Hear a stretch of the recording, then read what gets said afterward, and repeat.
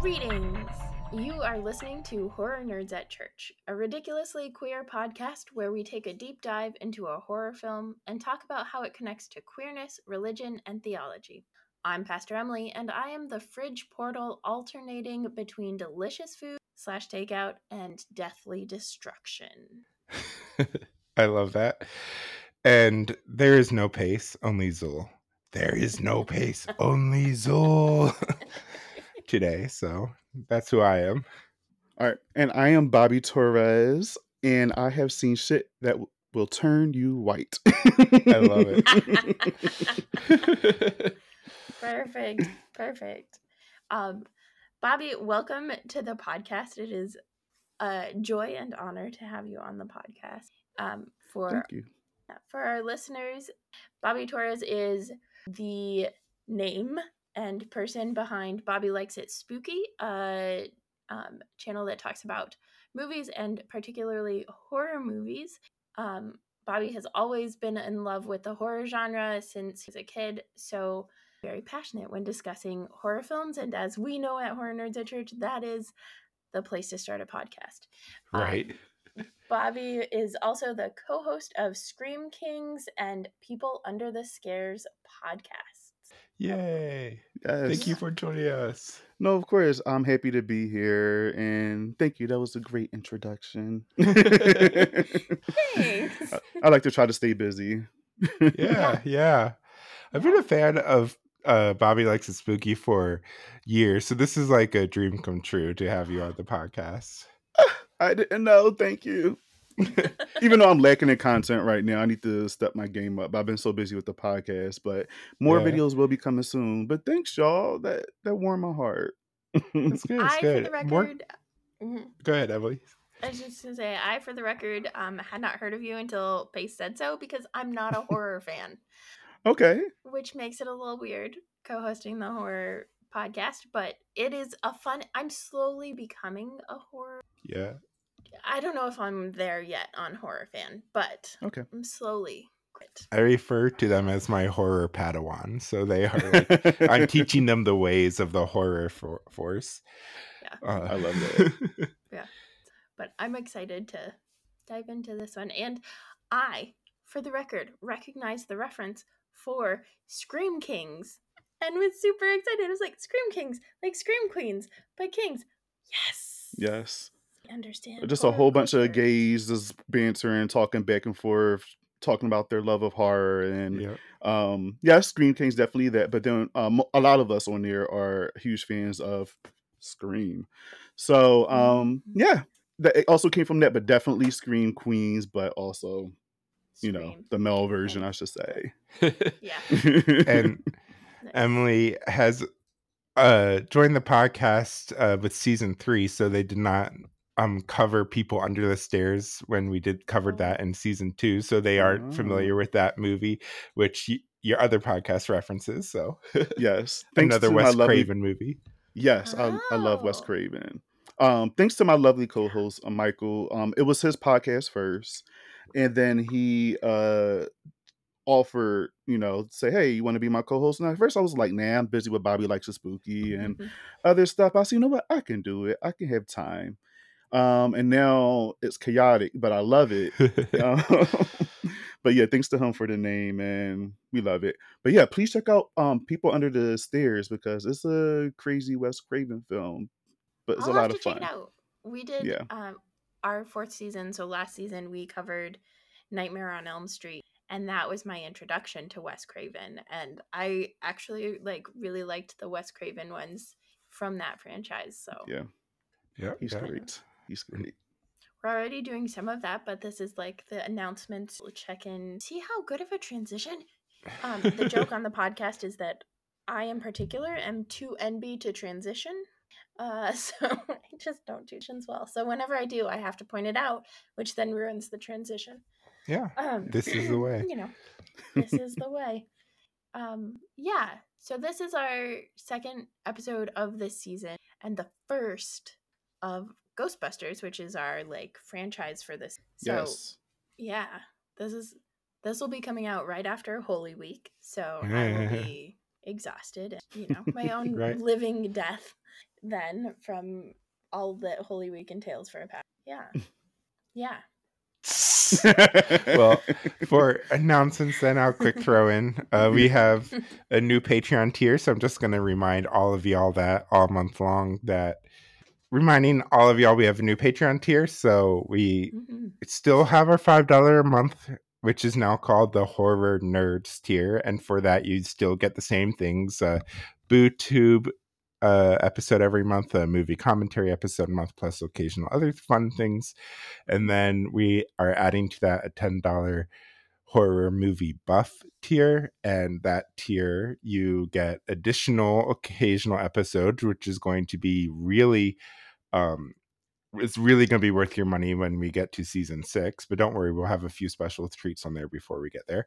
And also you get curated movie recommendations monthly by me, or maybe Emily, depending on what your moods but are. If you want good recommendations, Pace.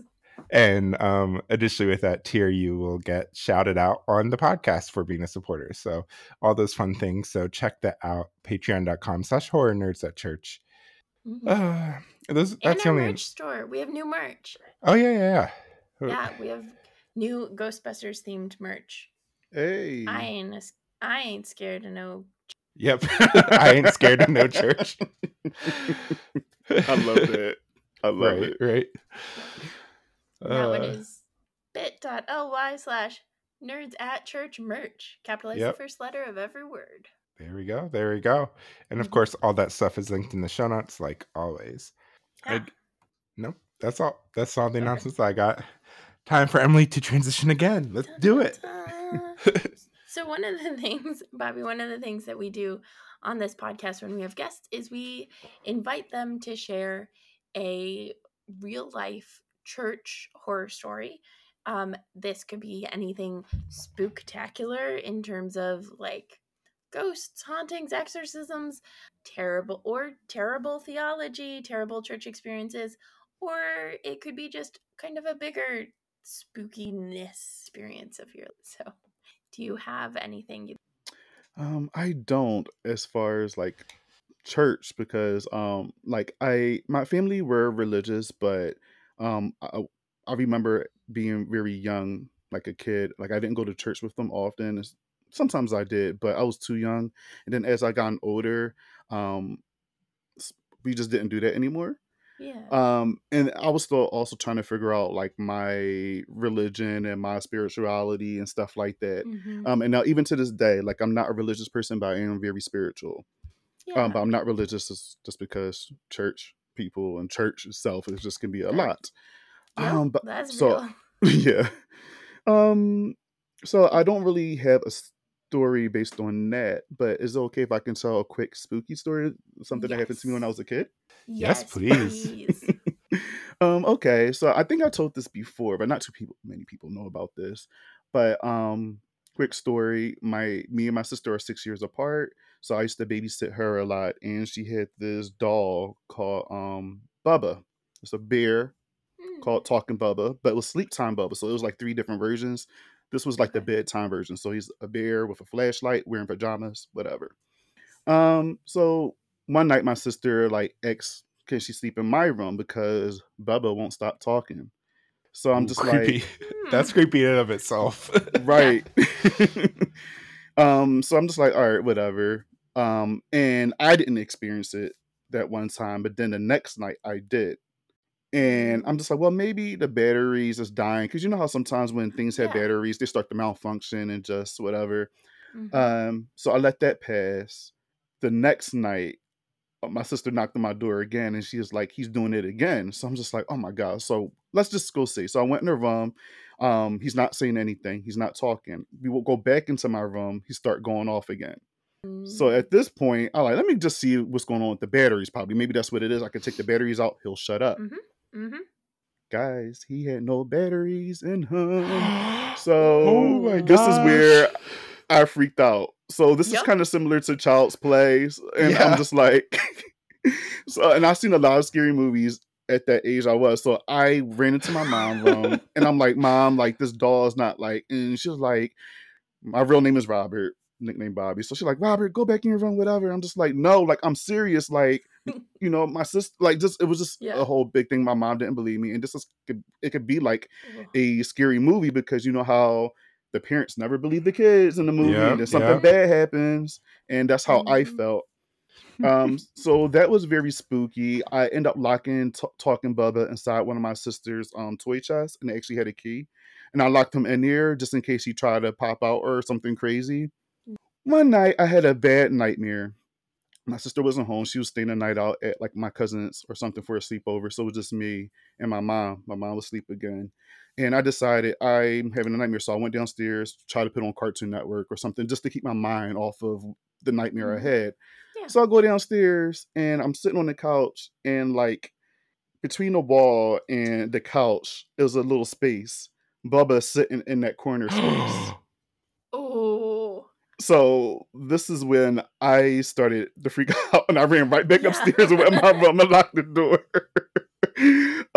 I don't know how he got there. I don't know if my mom was playing a prank. To this day, she says that it wasn't her.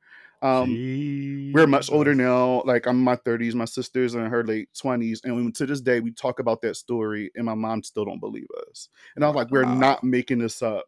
Talking Bubba, I don't know where he's at now. Hopefully he's not terrorizing somebody else. Right? I'm thinking like Rest this in is like, peace. Hopefully. I think we I don't know. I think the last I seen of that bear was like we had cousins over or somebody over, and they asked to borrow him or take him, and we let him, and we just never seen him again. Yeah. So did you warn them? No. I would either just get it out of the house. That's for you to deal with and figure it out. No, I didn't at all. I'm like, maybe they'll experience it. And if they have stories, then they'll come back. Then I could be like, you know what? Yes, me too. 'Cause I don't want to seem crazy. So yeah. That's fair. That's fair. So I wonder if anything happened to them. Are we sure that its name was Bubba, not like Annabelle or something? I don't know. Jesus Christ.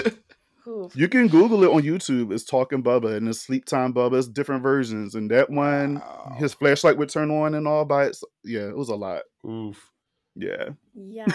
That sounds super creepy. And I am glad that I did not have that experience because I love stuffed animals and have some that I really like. And that would freak me the fuck out.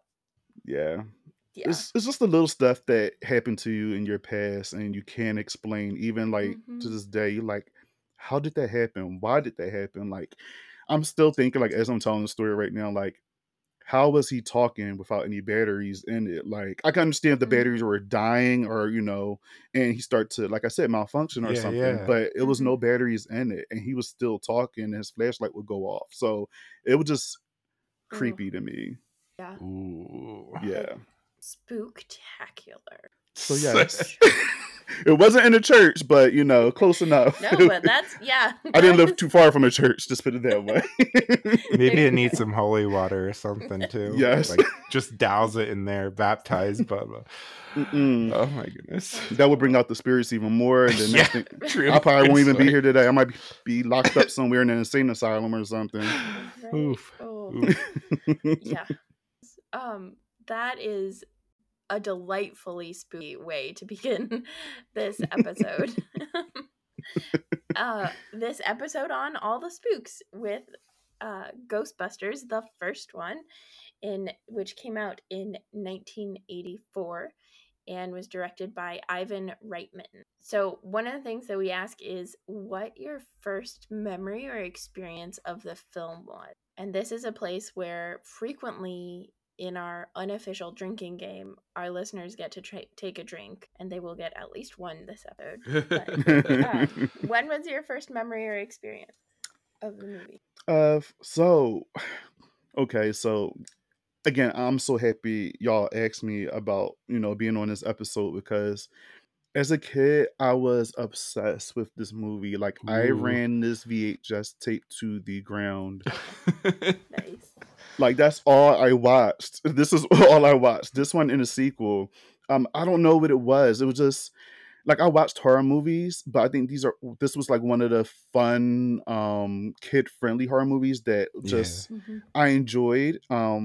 It was some people that I was familiar with, like Dan Aykroyd and even Sigourney Weaver, Queen, like love her. Mhm. Um, come on, Ripley, Alien, amazing.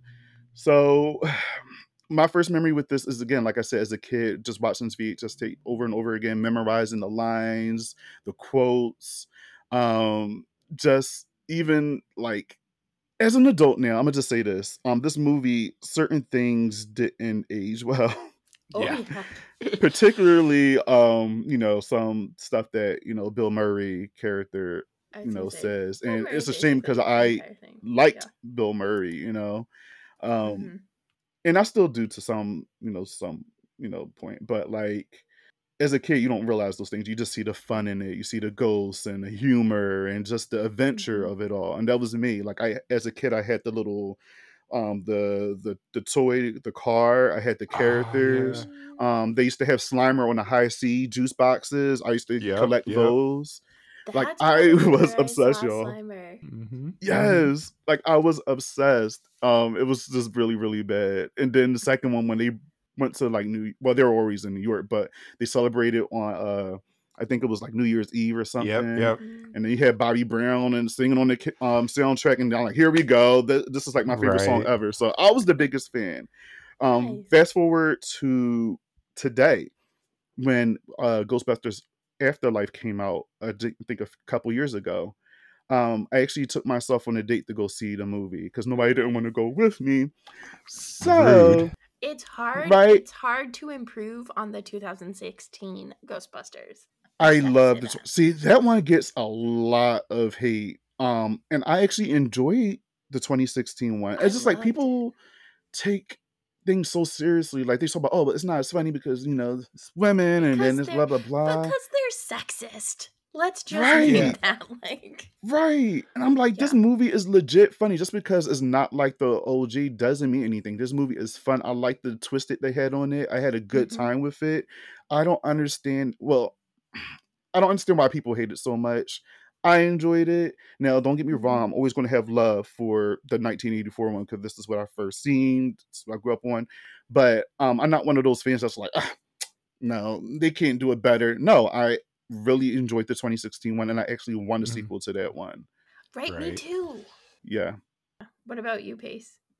Well, first, I like that Emily is throwing shade at Ghostbusters Afterlife without actually having seen Ghostbusters Afterlife. So we'll get there. We'll get there. It's We'll a good see it movie too. eventually. It's They're all good. good. They're all good. Yeah. You'll I like it. didn't realize it had come out because it came out during the pandemic. No, it came out right before. Oh, Red. 2019. No, after, right? No. I thought it It was was No, I think you're right. 2021. 2021. You're right. Yeah. You're right. Yeah. So I'm I getting was confused. I Yeah. was a chaplain at a hospital during the pandemic, like the first half of the pandemic. So there's no way I was going to go see that in theaters. Yeah. Fair enough. Mm-mm. So it's not my fault that I haven't seen it yet, and I will see it by the end of this season because Spoiler alert, literally you kind of have to. required. Yeah. It's part of we're covering required it. watching. I can't wait to hear what you think. Yeah. So, let's see. I kind of grew up with Ghostbusters. Like, it came out the year before I was born, so it's always kind of part of the pop cultural zeitgeist. But I remember, like, when I was a pretty young kid, the real Ghostbusters animated show was airing on like Saturday mornings. So I was like really into the toys and trying to collect those. My neighbor had the Firehouse toy, and like that to me was like the height of being rich or something. I was like, no one can afford that toy at Toys R Us. It's $50. Imagine a toy being $50 being expensive. Right. Now it's like average. But like Yeah. but like I was just like, how can anybody afford that? So it was like my friend had this like treasure trove toy kind of a thing. Mhm. So I would always love going to his house to play with it. And he even got in trouble for trying to like trade my Batman toy for, anyway, long story there. Mhm. But Yeah, so I kind of always grew up with this film, and it's always been a perennial favorite and probably part of what got Little Pace into horror. I don't really have a clear memory the first time I saw it, but I've definitely seen it A bazillion dozens, if times. not even like hundreds of times. Who knows? But I've seen it so much in my life. So, So Yes. congratulations, that's one drink. The other yep. drink is I hadn't seen it until I watched it for this podcast. That's the common theme among our horror films that we Which watch. is quite a feat. Like, this Yeah. movie is on TV all the time, like, even now, but especially in the 90s. Like, how can you get through life without having seen this movie? It's like, We would watch the like James Bond marathons that were on TV when those were on TV. And we had like TV shows that we liked to watch. So I'm trying to figure out because I am familiar with Ghostbusters, but I don't, maybe it's the cartoon that I saw. I don't know. Mm. But so my first time seeing it was last week when Pace and I watched it for this episode. And everything you said, Bobby, about it not aging well, I resonate with. Like, there was stuff in there, and I was just like, Right. yeah, we'll get more into it, but yeah, Right. no, Bill Murray, no. Right. But I mean, like to this day, yeah. like again, we mostly grew up watching this, so like again, you didn't pay attention to any of that stuff when you were younger, but now watching it as adult, it's just like, And then sometimes people get on me about like, well, why do you enjoy that film so much? Like, I'm like, look, it's not just like, yeah, I recognize the flaws, okay, but there's also a lot of great things about this movie, and it's not like this movie's just focused on that one particular character. Like, there's other people in here that are great, that are not problematic, that are fun. You know what I mean? So, Yeah. And it's a little bit of nostalgia for me as well. But like, I can again, as long as I recognize the issues with it, cool. But I'm not going to sit there and say that there's nothing wrong with it. Clearly, I see it, but I'm not going to let that mess up mess with the enjoyment of the movie for me. I'm gonna still enjoy the film. Yeah, there is definitely a nostalgia of like, this is an experience I have in a relationship and emotions that I have with this movie, and I can recognize would not be a good movie today in the same way that it was then. Like, Right. higher expectations. Speaking of what makes movies, I really am terrible at these. Our background, like, can shift into background behind the scenes of the film. I actually watched and did homework and watched the Movies That Made Us episode on Ghostbusters. Okay. Because Pace reminded me multiple times to do that. And then I actually remembered 5 hours ago. And watching the like Movies That Made Us thing, I was just like, literally, it's like all of these white guys, and they're all like, we had this like super half-baked idea, and we were like, hey, we want to do this, and they were like, okay, and we were like, hey, we want all this money, and they were like, okay, and I was just like, to be a cishet white guy doing film in the 80s, I guess. Like, right.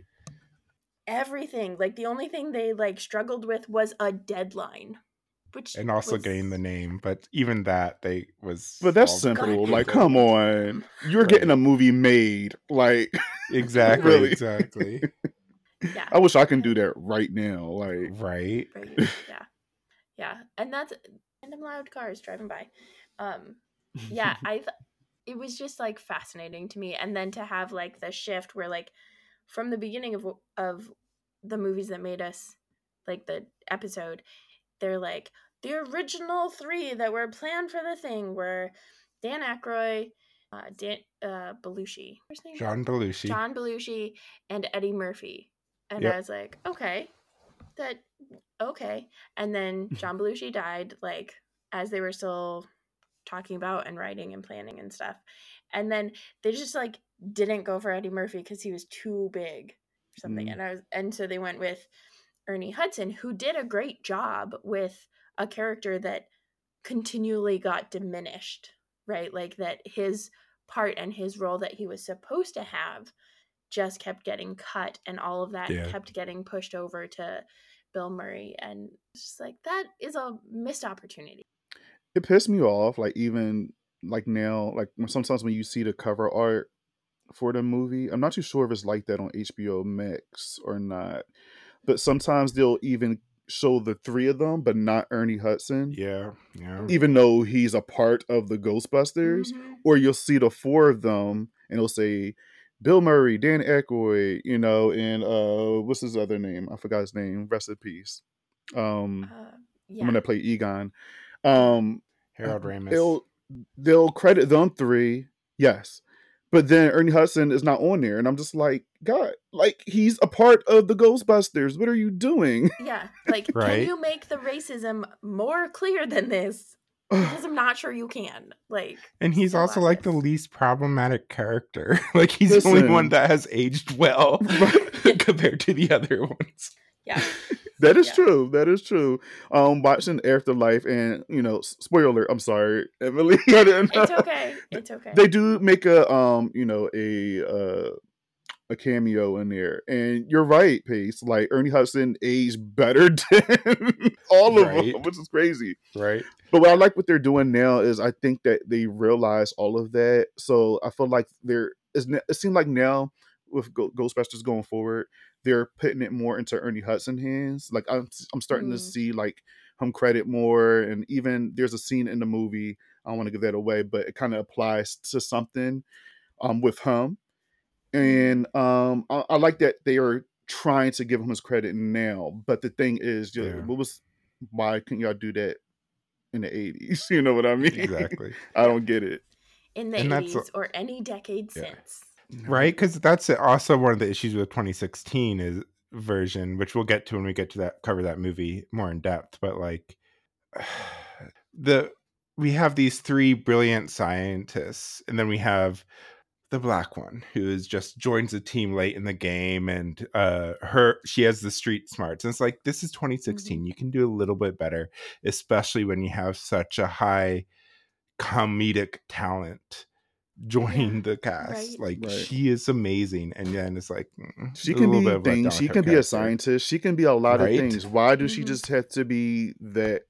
The subway worker that it's just like seriously. I mean, to be perfectly clear, like subway workers, like anybody that does transit in New York City, you that's off to you. Some level of like yeah. But it definitely, like, there is this aspect of like the black character, whether it is the 2016 version where it's a black woman or all of the other ones where it's a black man, right? That is like a fool, and like the fool jester character in some senses, particularly around academics and education.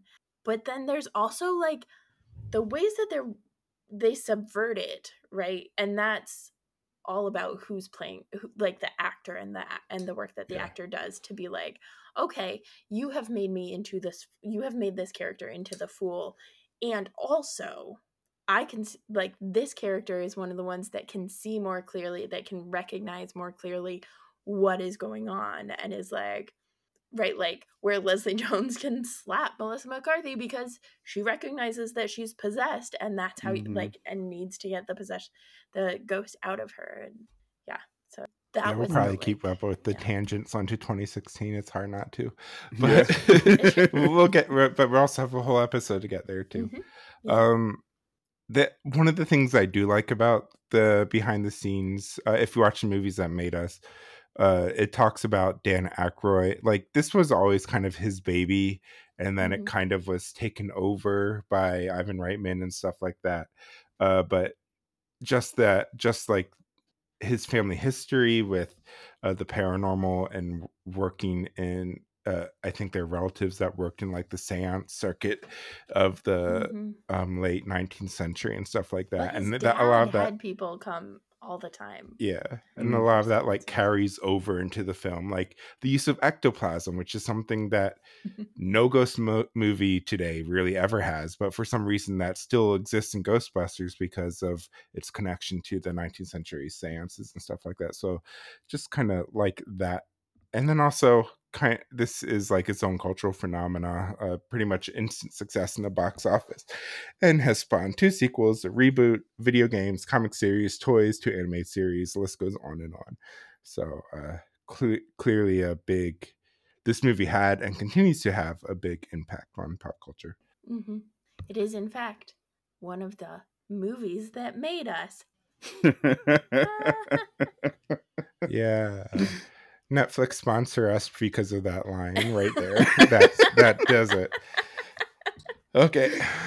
I guess we can walk or roll through the film. And so we basically just kind of touch on some of our favorite moments before we get into our deep dive. I just love personally how any movie that has a cold open. And so this one with the cold open library is pretty iconic and just spooky how it slowly ratchets up this suspense, but always in a comedic way. And also then we immediately get introduced to Venkman, being an asshole and sleaze, hitting on college students. What was up with the 80s and masculinity? I do not know. But... And like the ethic, psychological experiments and the ethics around those. And yeah. I mean, it's like when they stop getting funded, like that's a good thing. Like the university is like, realize how many scandals the universities just cover this stuff up, and they're like, nope, we are kicking you out. It's like, for once the university doing a good thing, and here they're seen as the bad guys because they're not funding them anymore. But anyway. And that's the line is when they're like, oh no, we have to get jobs in the private sector. I've worked in the private sector. They expect results. It's just like, I love it. Stupid. You're telling on yourself. Yeah. Right. Yeah. Right. I love Ray though. Like, when every line he says is just like, so it feels like so innocent and sweet, and yet also like it's clearly the trope of the dumb guy, using quotation marks, the dumb smart guy. But I love that one line where he's like, listen, do you smell something? It's like, can your senses confused there, bud? But I love it. That works. Yeah, See, that's funny that you say that. I never really thought of him like the dumb smart guy. But now that you say that, I'm like, you know what? Yeah, it makes a lot of sense. Every time. Especially in the sequel, I think it's even played up more in Ghostbusters 2. But yeah, I also just have to wonder what the hours are of the Ghostbusters, because in their commercial they say our courteous and efficient staff are on call 24 hours a day, and I'm like, certainly that can't be Janine. And if it is Janine, like, no wonder she's in a bad mood. I was about to say, yes, no wonder she's cranky. Her. Right. And let's just say Janine does a complete 180 from this movie to the next one. Right. This is not the same character. I know we're not talking about part 2, but I'm just letting you know. 2 different, same character, but 2 different characters. Yeah, same actress even, but just completely different take, and I love it. Yeah, she's a lot angrier on this one, and I get it. If they have her up 24 hours, they're not paying 7 days a week, then and not paying her, I get it. Yeah, I get it. Yeah, and it's like just randomly, like they will be like, it'll show a scene, it'll be light out, and then the next scene it'll be like night out, and they're like still doing work, and she's still there. It's like, do they just all live there, including Janine? Like, I get they might because of it being a firehouse, but does even their support staff live? Like, what's going on? Poor Janine. Yeah. Well, and because my first actual, I think, official Ghostbusters that I know of was the 2016 version. Throughout this, I was like, oh, that's what that referenced. And some of the things I had gotten in 2016, I knew Slimy and that sort of thing at that time, but there was a lot that I didn't. But one of it was the presumed dumb secretary, right, is what you get in the 2016 version. And this, I was like, well, she's not dumb. She knows what's going on. She just is pissed and they're not treating her well and whatever. And so that was one of the ones I was like, okay, so this is a different thing. Her cameo in 2016 though is still the same type of character. You may not remember her that she cameoed in 2016 because I don't know how recently you saw it, but she answers the phone in that, and it's kind of she does same sort of gruff personality cameo because I didn't know her. Yeah. the way that like the other guys are like fairly. Mm-hmm. But so as much as Bill Murray's character of Venkman is an ass, I do love that Sigourney Weaver, the queen that she is able to hit everything he throws at her like back, and Oh, like yeah. with such great sarcasm in the lines in here. So I love that one line when she responds to some attempt at flirting on her, and she's like, yes, we both have the same problem, you. It's like, oh, I love you. Yes, you get it. Sigourney, you're the best. She's great. Yeah, I love that. I was not happy with like the ending part, but I loved that like again and again and again she's just like nope. Yeah. And then the last scene I want to touch on is Louis Tully's party. I just love first of all, I'm sorry. That party, I actually would love to go. Right? It is like it seems so cuckoo bananas, but yes, I would love to be there. The way everybody's just dancing, especially the one girl with the blonde hair. Yeah. I'm just like, what just happened? For sure. I'm in it. Yeah. And like how he's just randomly giving like advice and tax tips. And he's like, oh, I have some aspirin, but it's store brand because it saves you this much. Like, oh my God. He just doesn't shut up. He's going through the whole party, just talking, going from one story to another. I'm like, business. Yes. Right? Yes.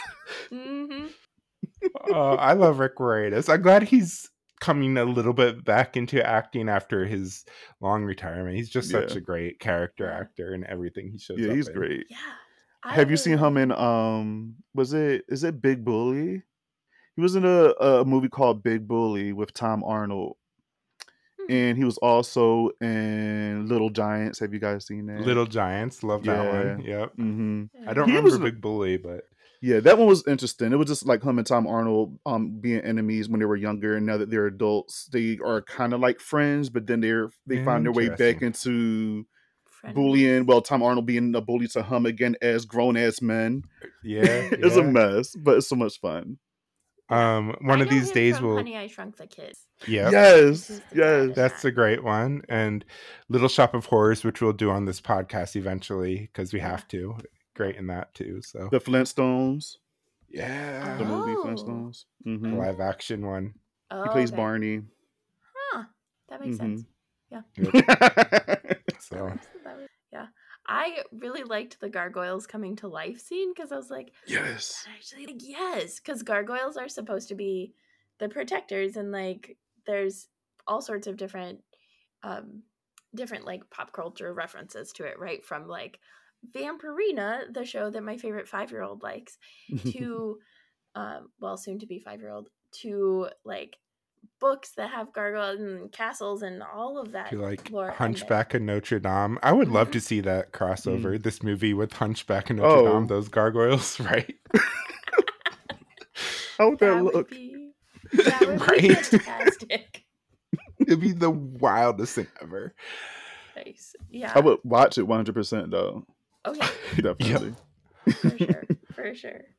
But the gargoyles are great. The scene, the scene when, first of all, when Dana is like in a chair and they're like grabbing her, which was, again, that was like major scary Nightmare on Elm Street vibes for me, of the like bathtub scene with the claw. Like I was like, this feels like, and they came out in the same year too, so it's like I don't think one was copying the other. It's just right, like 84, right?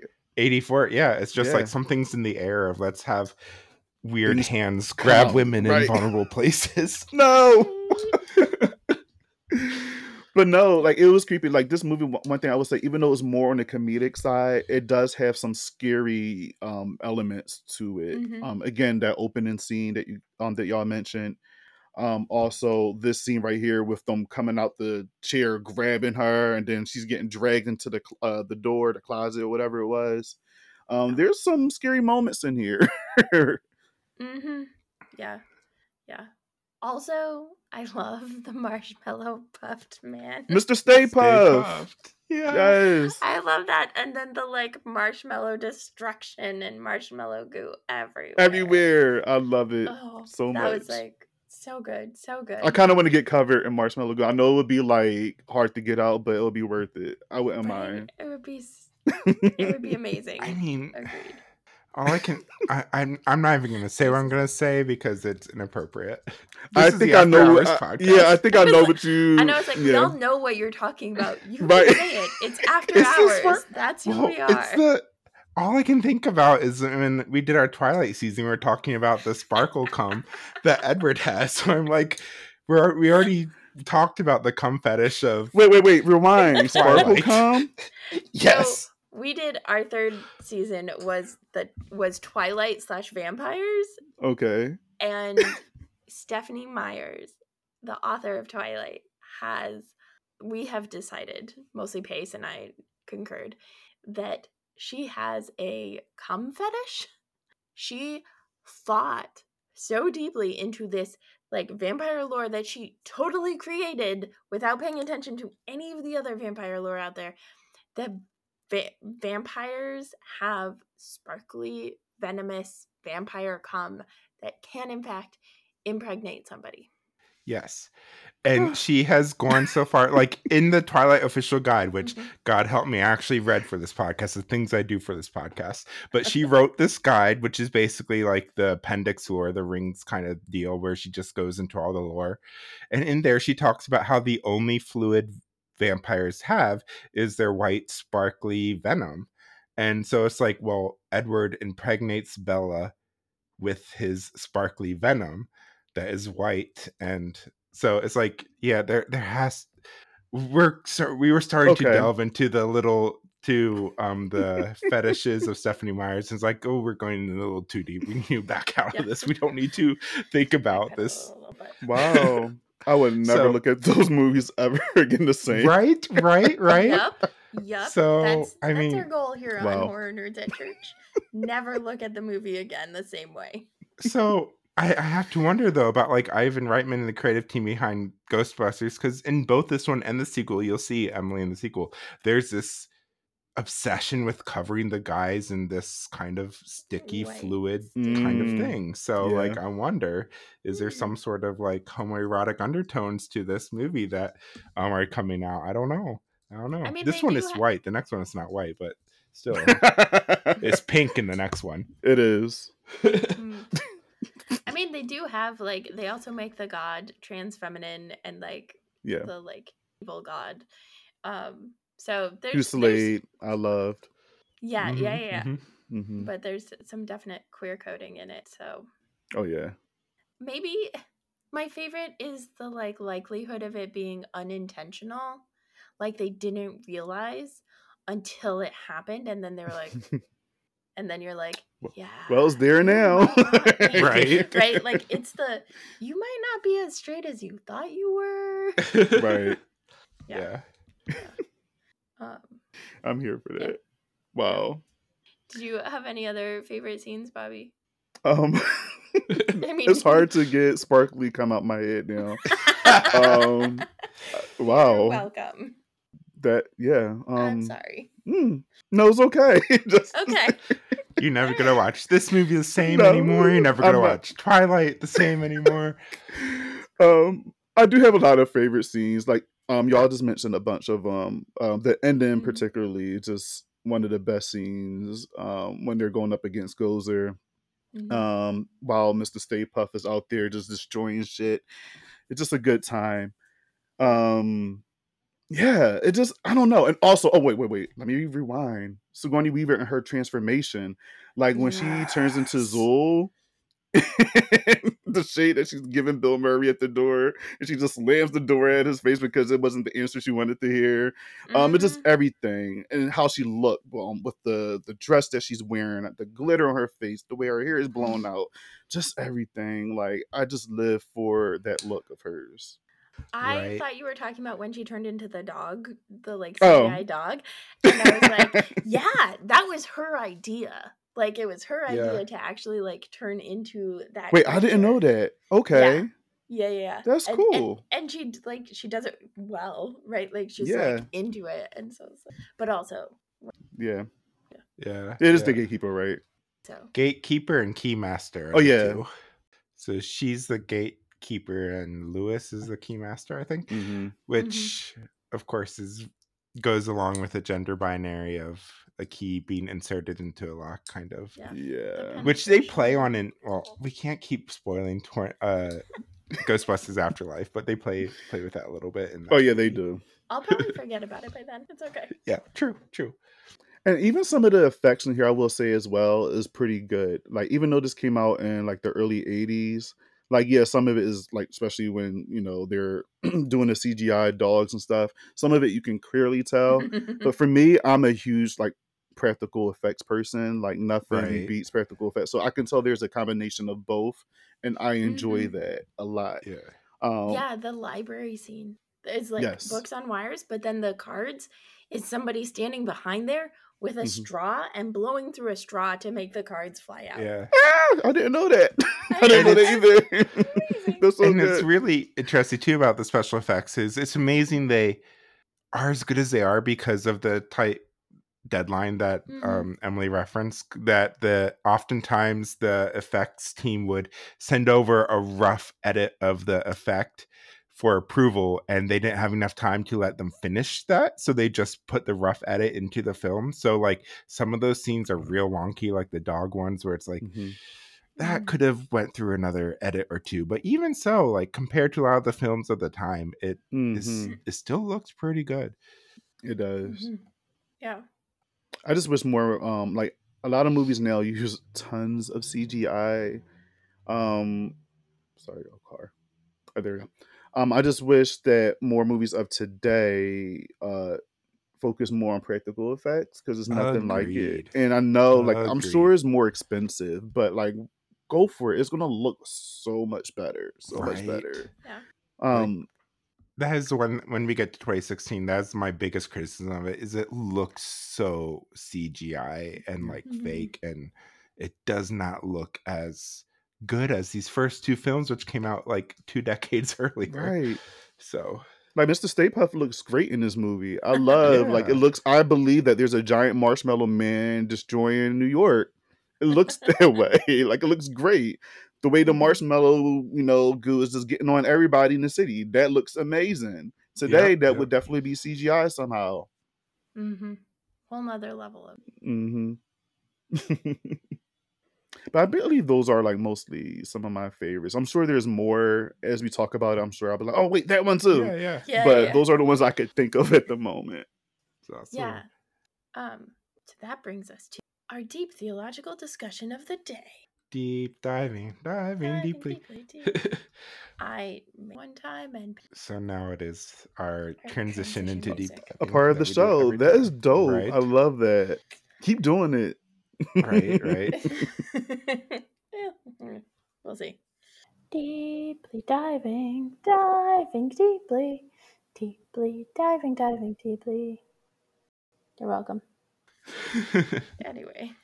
So I have a few things. I guess I could get started because Theology of Place was such a big thing with their Nightmare on Elm Street series, how they keep going back to that damn house, that there's no reason for him to go back to that damn house. To Nancy's, like, why the connection? This one, though, like, it feels so much better to, like, New York almost is a character in and of itself here, and just a beautiful backdrop for this. And, like, it's been said several times that Ghostbusters really is a New York movie, and so when they take it out of that setting and bring it into afterlife and rural, we'll see if that works to remove Ghostbusters from the city when we get to that movie. But I love the way that the architecture of New York is kind of imposing, especially that one building, which is a real building in New York, that kind of overlooks Central Park, and how that kind of becomes part of and parcel of the final scene. And just like you said, Mr. Stay Puft just walking through the city, like it's clearly a guy in a costume. Like it's like same thing as like Kaiju Godzilla just walking through Tokyo, but like it just looks really good, and it works to just have this like skyscrapers with this giant Stay Puft marshmallow walking through it. So love that. Also love that, especially especially Spangler and Stan's Dan Aykroyd and Harold Ramis's character both seem to be on the spectrum, or at least Ray seems to be ADHD, if not spectrum-y. So like I also like that there's kind of some neurodivergence on display here. Granted, it's like 80s trope of like the aloof scientist kind of thing, but that also kind of gets unpacked a little bit more in some of the subsequent films, which I like. So always like when we have some neurodivergent, neurospicy representation. Yeah. So the misogyny in this movie. Yeah. Pace, I think you warned me at the beginning of the movie before technically any of the dialogue started, maybe, that Bill Murray's character was an asshole. And then as I was watching, I was like, yeah, the skeptic who isn't sure if he really believes in ghosts is also an asshole. And then he just became more and more of an asshole. And I was just like, you're awful. Awful. And then there's the comment about hysteria and not taking what Sigourney Weaver's character says seriously. And then the whole time, right, we all know that Bill Murray and Sigourney Weaver are somehow being set up for romance. And according to Dan Aykroyd, that was not part of the original. But I kept writing in my note as I was just jotting down notes. I was like, don't fall in love with assholes. Don't fall in love with assholes. Assholes shouldn't get the girl. And I was just like, ugh. The one semi-redeeming quality that I think Pace pointed out to me is that in the end, ultimately, he only kind of crosses boundaries with her when she is not conscious and unable to consent. He doesn't actually have sex with her, even though the gatekeeper in her is down to fuck, right? But he doesn't. He still does a little bit of creepy things, but there's a little bit of teeny tiny room where he respects her or lack of ability to consent. For him, sexual harassment, A-okay. Sexual assault, not gonna go there. Maybe right up to the edge, but not gonna cross it. So I guess that's good. I guess. Yeah, that's my yeah. Now that I think about some of the roles that he plays being an asshole a lot. Right. Unfortunately, one of my favorite movies from him is Scrooged. Is one of my favorite Christmas movies. Also known could be a horror movie, but he's worse in that movie compared to this one. That's saying something. Way worse, but it's Scrooge. He's supposed to be this horrible person, but he's just that times 10. And then obviously at the end he's redeemed and all this extra shit, whatever, blah blah blah blah blah. But that doesn't help the the talk, the talking behind his back of the type of characters he's been playing and who he is as a person. Because he continues to play these type of roles. And I don't know again if he's that way in real life, but the roles that he's choosing, it says a lot. It says a lot. Yeah, especially because he's at the he is in a place in his career where he can make choices about who he plays. He has choices. It's not take every part, and I don't know if it ever really was take every part for him. But yeah, that he could make other choices. Yeah, he's also notoriously, in the past, he has notoriously been hard to work with. I think he's mellowed out as a actor since then. But I don't see him in too many things now. Yeah. And I also have to think too, in the 80s, especially for comedians, it was they didn't give a fuck about things, I can name a bunch of comedians, Eddie Murphy being one of them. If you watched a lot of his stand-ups, he said a lot of problematic things that will not fly today at all. Yeah. So I mean, the 80s was a different time. That doesn't excuse it, but they all come from that same world, if you know what I mean. Speaking of that world, Reagan. Right. Reagan is that world. No. That's a good one. That's a good one, right? No, Yeah, but that's like a good really, transition. like the obviousness of how much this movie was made in the Reagan era. Era. Like Yeah. literally the EPA is evil. Yeah. They're just like the bad guys. Yeah, there's this like anti-academic kind of bent at the beginning, and then there's also this like pro-capitalism. We're following these smart guys, the small guy startup company essentially, and they're just the local neighborhood guys trying to start this business, and the government's getting in the way, and federal government is getting in the way and stuff. But the funny thing is, they're depicted as blue collar with like their jumpsuits and their heavy equipment and the commercials and stuff. Clearly the Ghostbusters was inspired by kind of like they even make a joke in there about being exterminators for cockroaches or something. So it's like clearly it's inspired by that kind of uh organization or company, but we have a large amount of affluence, education, and privilege going into it. So they're more white collar masquerading as blue collar. It's hard to quantify, but just kind of like the fact that Ray has this huge house that he's able to mortgage and just walk out of a bank with this huge loan that's able to afford this giant abandoned firehouse like right in downtown New York, even in the 80s. Like that could not have been cheap. So it's like they clearly have a lot of capital. So it's like it's just a very interesting way they follow the movie. I think the second movie, when we get there, does a better job of the zero to hero kind of trope. This one is like, y'all aren't starting off with zero as much as you think you are. True. The other theological trope here, which I already kind of touched on, is the gatekeeper versus keymaster kind of trope of these and the sort of like union that needs to happen to bring about some sort of cataclysm, and how similar that is to Nightmare on Elm Street when we had the Dream Master and all that stuff. So this kind of reoccurring theme of these kind of I got really somebody confused at standing this point liminally in the movie. I was like, right. who is who and which is what? Yep. It was like because I don't know. I didn't know anything about gatekeepers and keymasters. The gate masters. Masters. Right? Yeah. I mean, it sounds kind of kinky. I'll just say that. Like, it does. Are you a key holder? Yeah, the master and the keeper and yep. Yeah. Speaking of gods, your transitions today. I know they're Keep great. them up. I'm trying. I know they are delightful. The way that they depict religion, like this is, our listeners will know, but Pace and I go into a fair amount of detail at various points in various movies of like that is a terrible depiction of Christianity, of this religion, of a funeral, of a wedding, whatever. But the dynamic that they are like doing when they have the like religiosity stuff, right? Like they're quoting Revelation 7. They like mention Revelation 7:12, which is like a group singing, Amen, blessing and glory and wisdom and thanksgiving and honor and power and might be to our God forever and ever. Amen.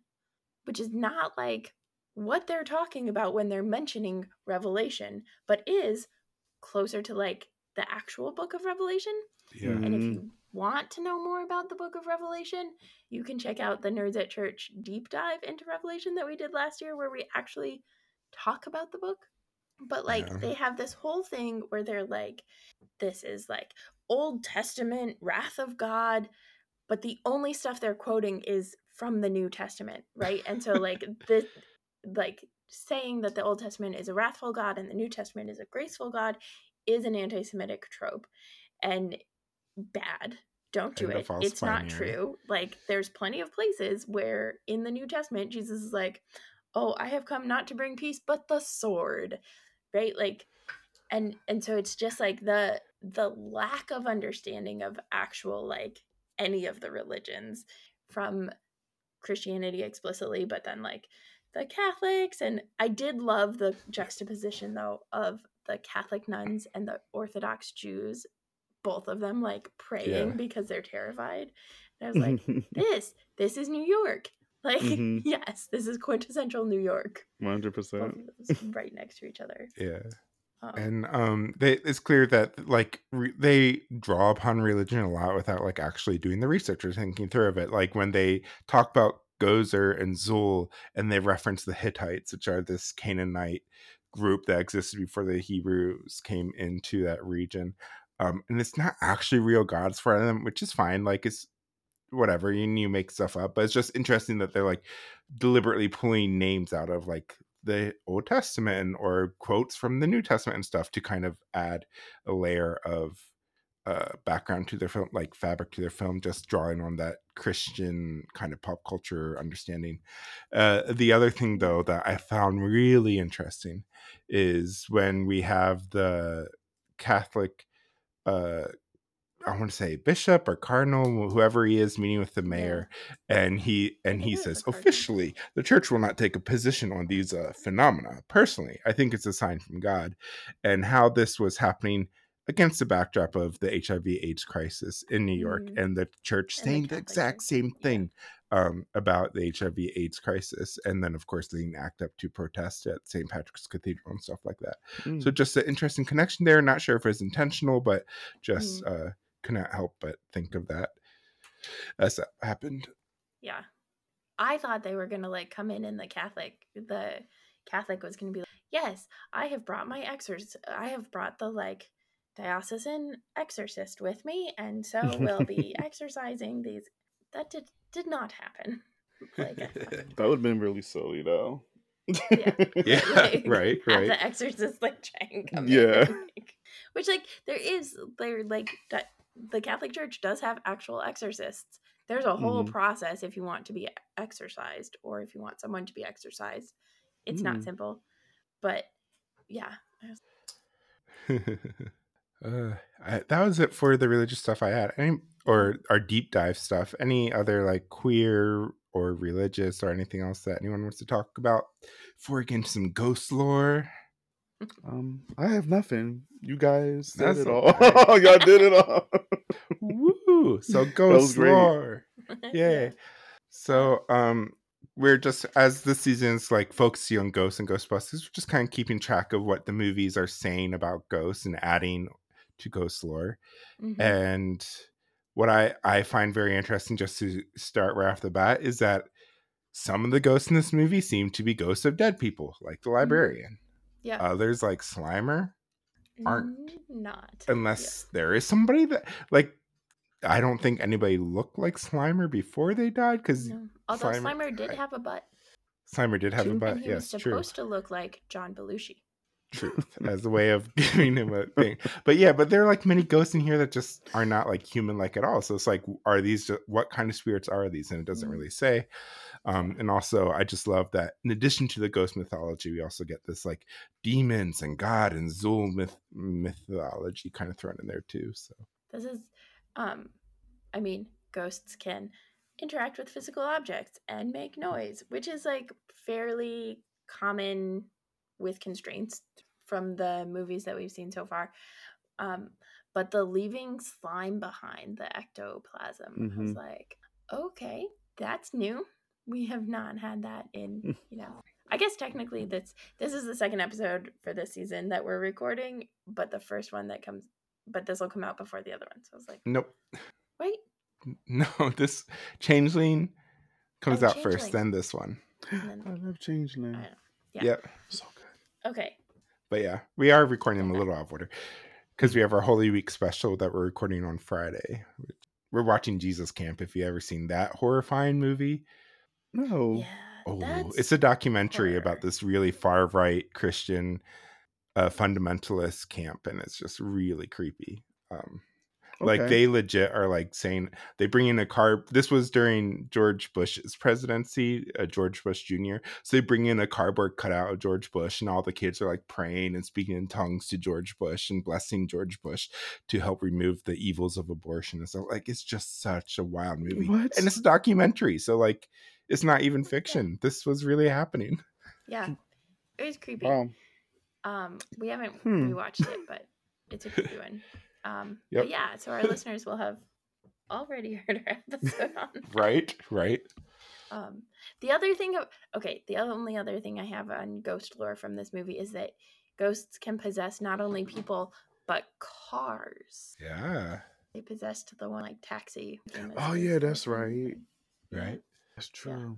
Those were all of my Interesting. like ghost You movies. mentioned ectoplasm. Mhm. And I think one other movie I seen, or I seen them talk about it, was, I think it was I think a Hunting in Connecticut, Ooh, where yeah. and they did these like weird seance things in the 1900s. And if the person's possessed, I might be getting this wrong or whatever, but when they're doing these seance, like the ectoplasm comes from their mouth, and they had like these creepy still shots of it. I was scared of that movie because Yeah. it seems Yeah. super realistic. And then if you Google it, apparently it's real or whatever.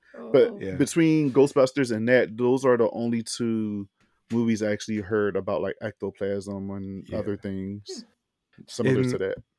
So quick behind the scenes kind of what ectoplasm was used for in late 19th century seances was a common way that the practitioners of seances would prove that they were really psychic, as they'd get possessed by a ghost like you're saying, and then out of bodily out of their orifices in their body they would produce ectoplasm, which is a way to show that they were possessed by ghosts like you're saying. Mhm. But it's usually like cheesecloth or some other kind of like material similar to that they would use to fake the ectoplasm to kind of like con people out of money. So it's one of those. Oh, Yeah. So that's where ectoplasm comes from, and that's probably also why it's not used much in contemporary ghost stuff, because by and large it's kind of has this reputation of, oh, this is people faking hauntings by using cheesecloth or now I'm other weird slimy disappointed. stuff. Boo. Right. There are way better uses of cheesecloth. Right. Like making Right. cheese. Yep. Wasting cheese, man. Right. Gandalf over there squeaking around. Gandalf Yep. has some feelings about it too. I Yeah. know He Gandalf. has. Yeah. Come on He up. has some You cheese, should not say some hi. ectoplasm. He's too busy playing. He's not gonna say hi. But yeah, I guess we can move into rating the movie though. So since this is our Ghostbusters season, we're rating out of 10 proton packs. So what did you rate it out of 10 proton packs? And additionally, do you have a favorite kill? There aren't many kills in this movie, so do you have a favorite ghost, whatever? And we'll start with you, Bobby, as our guest. How would you rate Okay. this movie, and do you have a favorite kill / ghost? So I'll give this movie 9.5 proton packs. I love it. Love it. I love it. Yeah. Anytime this movie is on, if I'm just going through the channels and it happens to be on, I'll stop and watch it. I've seen it over 1,000 times, I'm sure. I don't care. It's a fun time. I love it. My favorite, I love Slimer. Like, come on, Slimer is all that. Right. Right. But I'm gonna have to go with Gozer. I'm Right. sorry. They slayed. They slayed. They do. I'm sorry. The stance, the look, the outfit, whatever, lack thereof outfit. The shortcut, the eyes, the voice. Just, I was turned on. I live. Right. Yeah. Gozer So is fierce. definitely the Love her. sexiest. Love them. Yes. Like, come on. Are you a god? No. Then die. Right. Yeah. I know Emily has to go last, as is tradition, so I will go next, I guess, and I will rate it 8 out of 10 proton packs. It's still really good, really funny. Some things haven't aged well, as we've been saying, but still it's still just hits in the right way, like all those great moments and one-liners and stuff.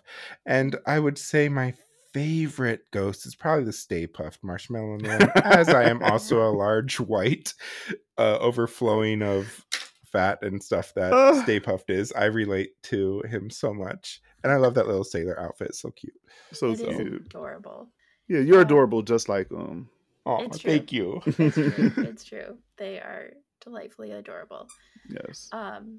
I am gonna rate it a 7, mostly because I Okay. like this conversation, and some of the like. I mean, it wasn't a bad. All of these, I think, forever are rated higher than any of the Twilight films, right? So Yes. we're already starting above a certain level, but Yeah. Now, flashbacks to y'all talking about sparkling cum again. Thank you. You're welcome. That's what we're May here that for. image be burned forever in your brain. Yeah.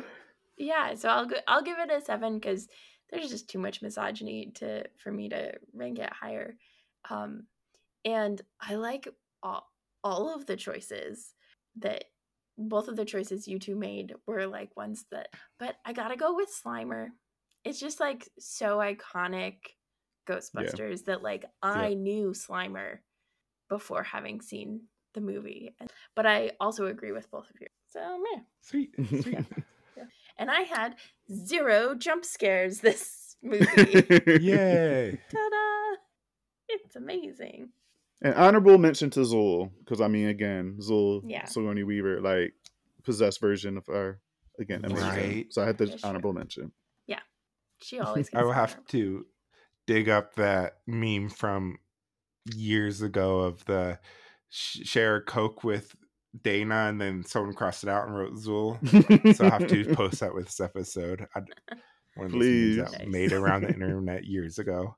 Yeah. But anyway, thank you again so much, Bobby, for joining us for this episode. This was a blast, and I love your podcasts, both of them plural. Geez, I don't know how you do it. I love your YouTube channel, and it's just been such a delight. Do you have any social media handles or anything you want to shout out? Any upcoming projects, anything like that?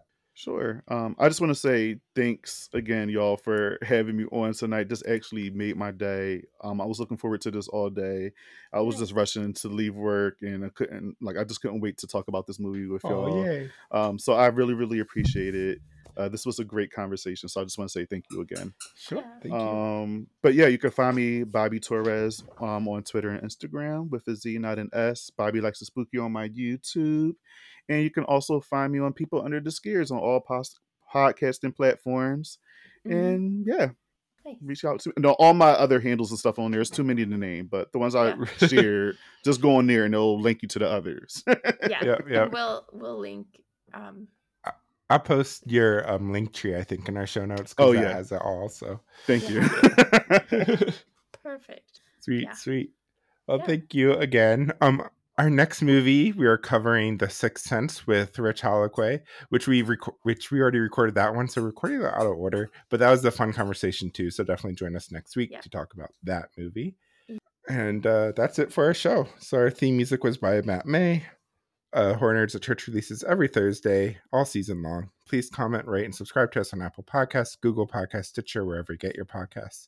Support us on Patreon, get access to exclusive movie commentary episodes, BooTube episodes, and more bonus content by going to patreon.com/horrornerdsatchurch. It's only $5 to sign up, so much cheaper than a pack of Stay Puft marshmallows. Or maybe about the same. I don't know how much marshmallows I don't know, go. with inflation, maybe, yeah. Yeah, true. Probably about the same as a pack of Stay Puft marshmallows. But anyway, follow us on social media, Facebook and Insta at Horror Nerds at Church, and Twitter HNACPOD for all the latest updates about upcoming films, news, and other announcements. Until next time, if you can't get covered in sparkly cum, get covered in some sparkly marshmallows. I'll take the marshmallows, thanks. Yep, right. I'm not answering that. Bye.